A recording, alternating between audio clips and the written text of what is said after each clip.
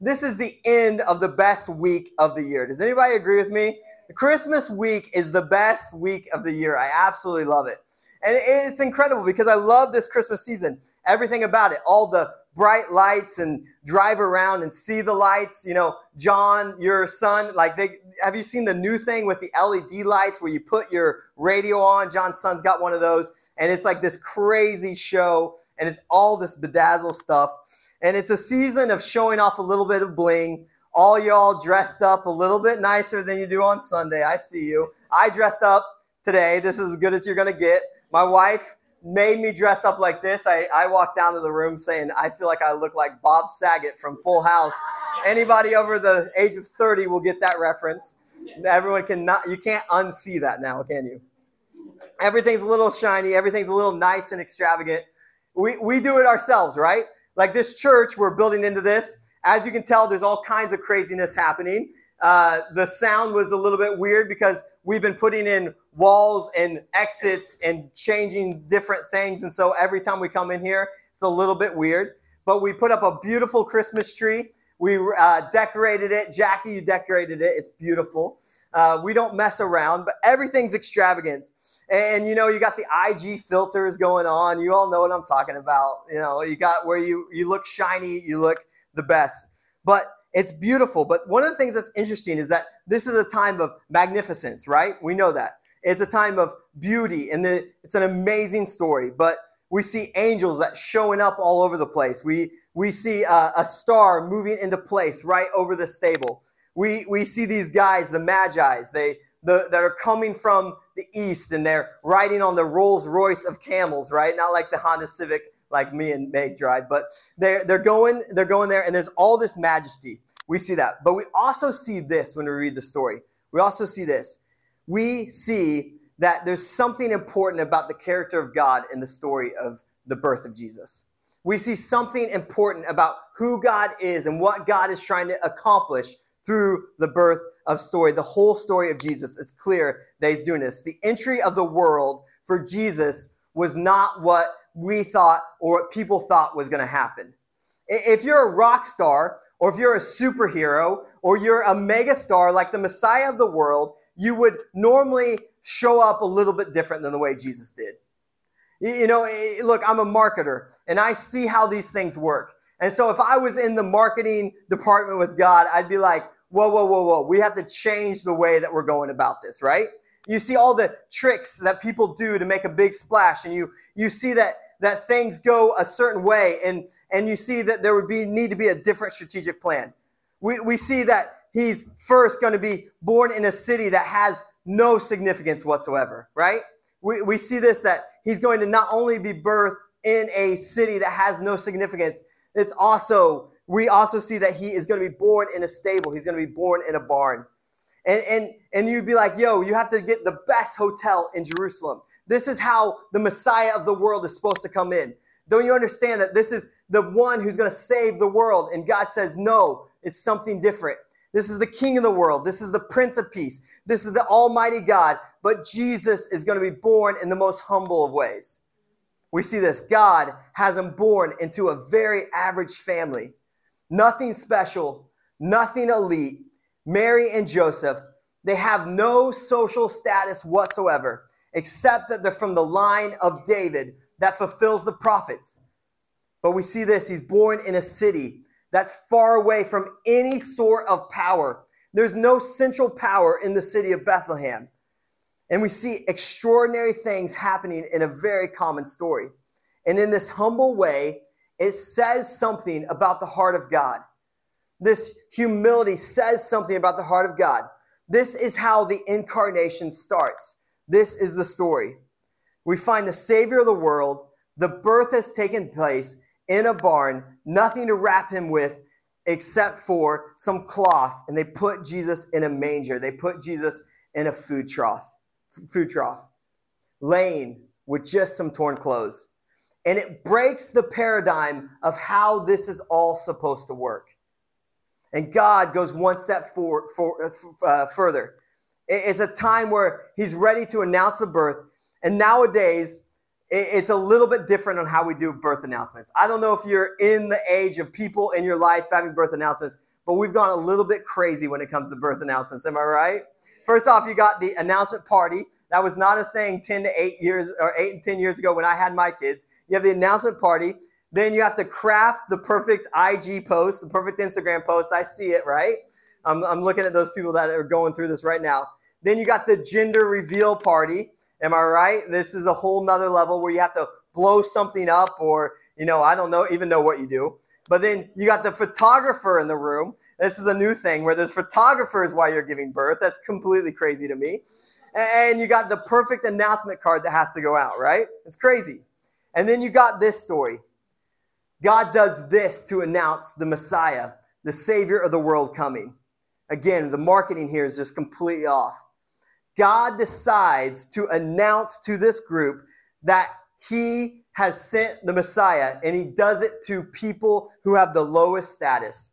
He doesn't go to the religious elite. He doesn't go to the political elite. He doesn't go to anybody with social status. Instead, he goes to the shepherds, and not only the shepherds, but he goes to the shepherds who are on night duty. These are like the lowest of the low. These are the people that get picked to stay up all night and watch this flock to keep them away from wolves and to keep them away from thieves. And in the dead of night, in total darkness, to the humblest of humbled, we see this. God comes in a magnificent way, but into the humblest of humblest people.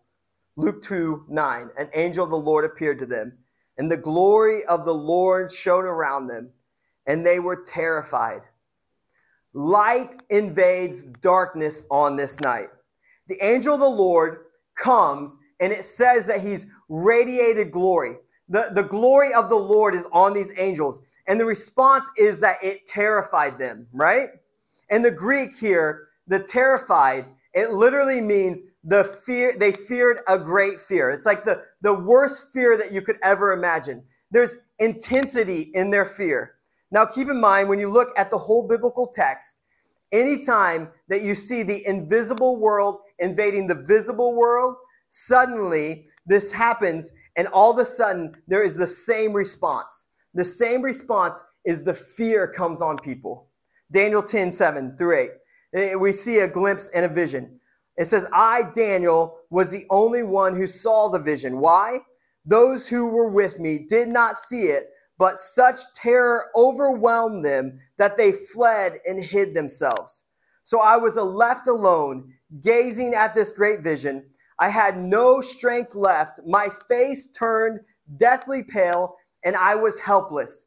This is what happens when the invisible becomes visible here on earth. Daniel says it. These guys couldn't even hang with me. They had to run away. And I stood there with no strength left, my face turning deathly pale, and I was completely helpless. This is what's happening to these shepherds. We see it with Zechariah. Remember when the angel visits him to tell him about John the Baptist. Luke 1:12. When Zechariah saw him, he was startled and was gripped with fear. This is crazy stuff. When the invisible realm of God becomes visible in the field, in complete darkness, and the angel tells them this, don't be afraid, because they must have been shaking in their boots. And they were experiencing this. And there's so much power that comes on to these humblest of people. And this is how God decides to set things into motion. It's crazy to think about. They hear the significance of the birth, and it's plainly revealed to these humble characters. And they are told the good news will be for all people. Luke 2:11. Today in the town of David, a Savior has been born to you. He is the Messiah, the Lord. The angel says, look, here is who Jesus is. Jesus is the Savior. He's the deliverer for all people. Anyone that needs saving. He is the center of what God is going to do on earth to save and deliver his people. And we see this. Jesus is the Messiah. He's the Christ that everyone's been waiting for. He tells the shepherds, he's the Christ. He's the Messiah. He's the one you all have been waiting for. And then he says this, and not only that, but Jesus is Lord. He is mighty God himself. He is going to exercise authority and power and presence here on earth. And remember, all of this is happening in a field. The angel of the Lord, the invisible, comes into the visible space. He goes to the humblest of humblest, and he goes and he sets this all into motion. This is the God that we serve, and this is the Jesus that we serve. Can I get an amen in this room? All this is happening, and it's revealed to the lowest on the social scale. That's who our Lord is. And they're told that they will find a baby wrapped in cloth and lying in a manger. And we pick up the story here. When the angels had left him and gone into heaven, the shepherds said to one another, "Let's go to Bethlehem and see the things that have happened, which the Lord has told us about." So they hurried off and found Mary and Joseph and the baby who was lying in the manger. The shepherds are coming off the greatest adrenaline kick that you could ever imagine. This is like them just busting like 36 Red Bulls right in a row, right? You had just experienced this where the angel comes, light comes and invades darkness. It's like crazy. You're told that the Messiah has come, and you are just there shaking. And this is how they respond. I imagine they would be like, why us? But they're jacked. And I love the simplicity of their faith, because they say this, "Let us go." They don't say this, "Let us go and see if it's true." They say this, "Let us go and see this thing that has happened, which the Lord has told us about." And they find what they said was going to be there. And what do we see? Luke 2:17 through 20. When they had seen him, they spread the word concerning what had been told about this child. And all who heard it were amazed at what the shepherds said to them. But Mary treasured up all these sayings and pondered them in her heart. The shepherds returned, glorifying and praising God for all the things they had heard and seen, which were just as they had been told. There are three reactions to the birth story of Jesus that serve as guideposts for us. And it's loaded here. Anyone of any social status, anyone that feels insignificant tonight, I'm telling you, what God did and how God responds in this moment is a guidepost for us. All of us can take notes from this passage right here. First, the shepherds. They have two experiences, or they have two reactions, and they're the same in my experience. The first is that they what? They spread the word concerning what had been told about this child. Before they return to the fields, they start spreading the word. This is huge. And hear this. Shepherds, lowly, humble people of the field, no big platform or reason for people to believe them, have an experience with the living God, and they become the first evangelist. They're the ones that set everything into motion. And we see this. The baby, the shepherds were the first messenger that we've seen after the baby. The shepherds were the first messengers to proclaim the arrival of the Messiah of the world. And people listened, and they heard, and they were amazed. For some reason, we often back away from sharing Jesus. But what we see is that there's a theme around the Gospels and around Jesus' life. Whenever it's shared, there's an amazement about the proclamation of the Savior of the world. This world needs saving more than ever before, probably. And we see this. Things get set into motion on this night. And we follow the example of these little shepherds who share what they have experienced with the living God. And throughout the text, we see people experience Jesus, and they're simply amazed. They're astonished. There's a sense of wonder. And then God incarnate in the person of Jesus, and he starts us all in motion and sets the example for us with some shepherds. Only God can orchestrate this. Now, the second thing the shepherds do is it says that they glorify and praise God.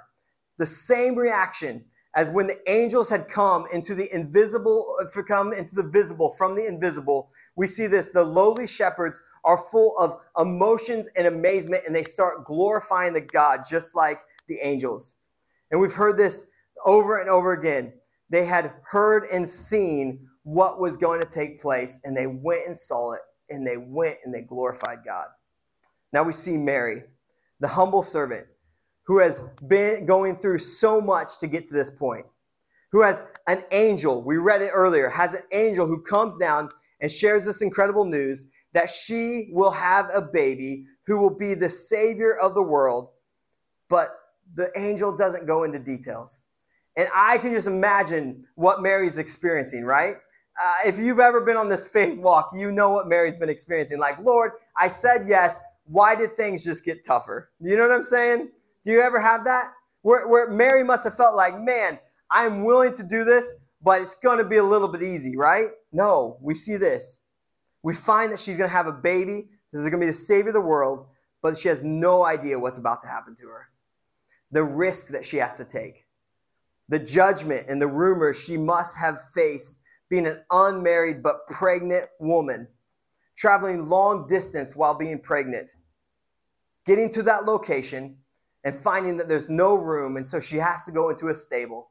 Of all the nights, on that night while she's in the stable, it all starts to take place. The birth pains begin. Probably the water broke, and things begin to set into motion. Of all the nights, this night, and the long, painful process of birth takes place. There must have been exhaustion. There must have been anguish. But if you've ever been in that room where you're having a baby and all the pain and the long suffering, there's also love and joy that's filling up in her at the same time. All the spectrums of human emotions that comes with giving birth to a child is in that stable. And we see that this visit from the lowly shepherds and all that was going on in that night, we see her reaction, and I think it should be our reaction as well. She pondered them in her heart. We're not very good at pondering, people. Mary was good at pondering. You see it throughout the scriptures. Mary knew probably more than anyone else what was taking place, what was setting in motion. She knew that God was fulfilling on a promise. She knew the significance of the baby that was being born, that God was doing something and was setting something into motion that not only would change her life, but was going to change all of humanity in that moment. And Mary did what? The shepherds ran out and they shared the news. The shepherds went out glorifying. And Mary simply did this. She pondered. She knew that in that humble setting, something magnificent was taking place.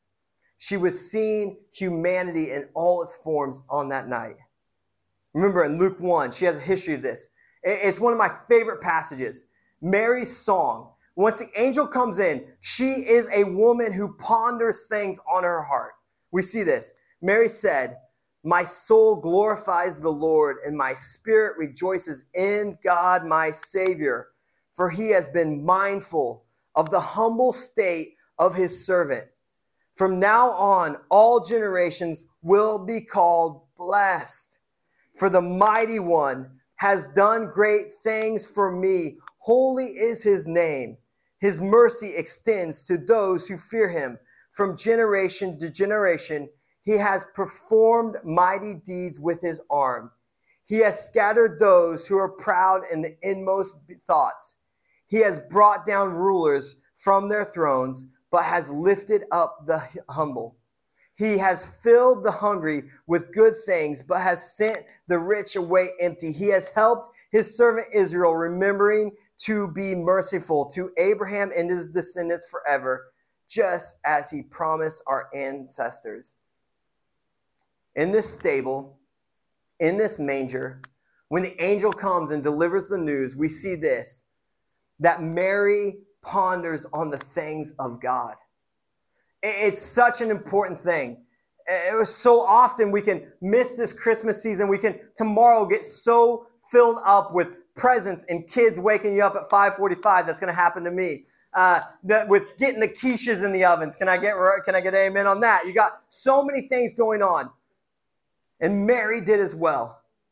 And yet she sat there and she pondered things in her heart. The shepherds come and set things into motion. Mary knows what's going on. And the humblest of characters, people that if you were running a marketing campaign, you'd be like, no way are these people involved. They changed human history in this moment. And we see God's greatness invading space and time. I'm going to call the worship team up. Here's my challenge to you this Christmas. Yes, it's time to share the good news. Yes, it's always good to be praising the name and giving glory to God. But I think we miss stuff when we don't ponder on the Lord. When we don't spend time just thinking, Lord, what did you set into motion and what are you setting in motion? When we don't spend time just thinking about the things that the Lord has done. There is power in this. I think there's power in this. I think it's important that Luke shared this. I think Luke shared this for a reason. I think Luke shared Mary's song for a reason. Because we see what it looks like to ponder, to think on God's mercy, to think on what he did there in the stable. So today, tomorrow, whatever, I challenge you, whether you're a believer or you're not, I challenge you to do this, to ponder on the things of God, to ask questions, to think, what if this is true? What if it is true that the Savior of the world came? How would that change things? What if it is true that there's fulfillment in the things of the Word of God? What if there is a way for me to get rid of this anxiety and worry and frustration and stress, to give things away to the God of the universe who set things into motion on this humblest of nights? And I challenge you to ponder on these things, because we are not a society of pondering. Can I hear that? When's the last time you pondered? Dead serious. It's been a long time for me too. And it's clear in this moment that when we do, we understand the significance of what's happening. Go ahead and stand up.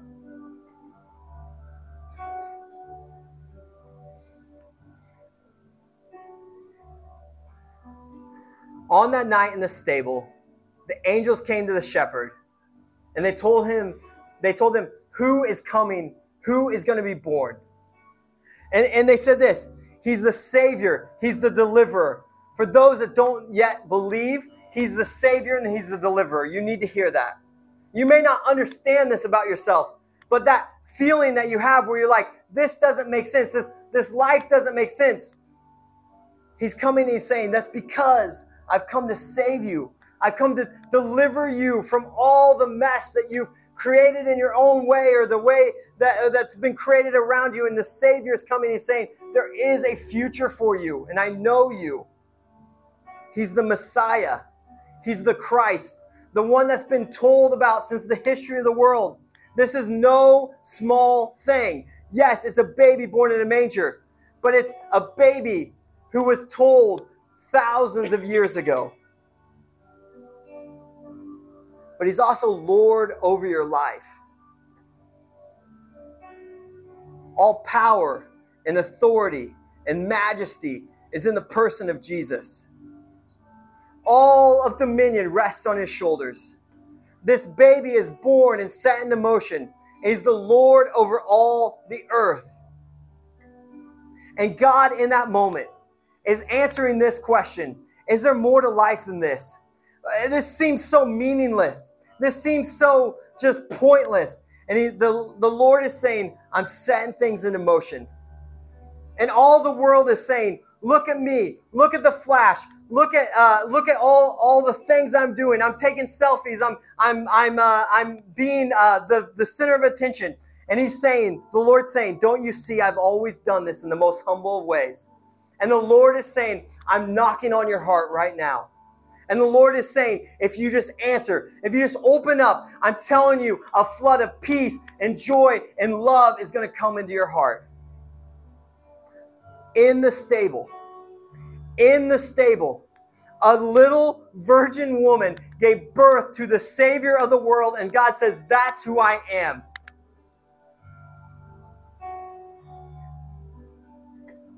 I'm going to pray for us. Heavenly Father,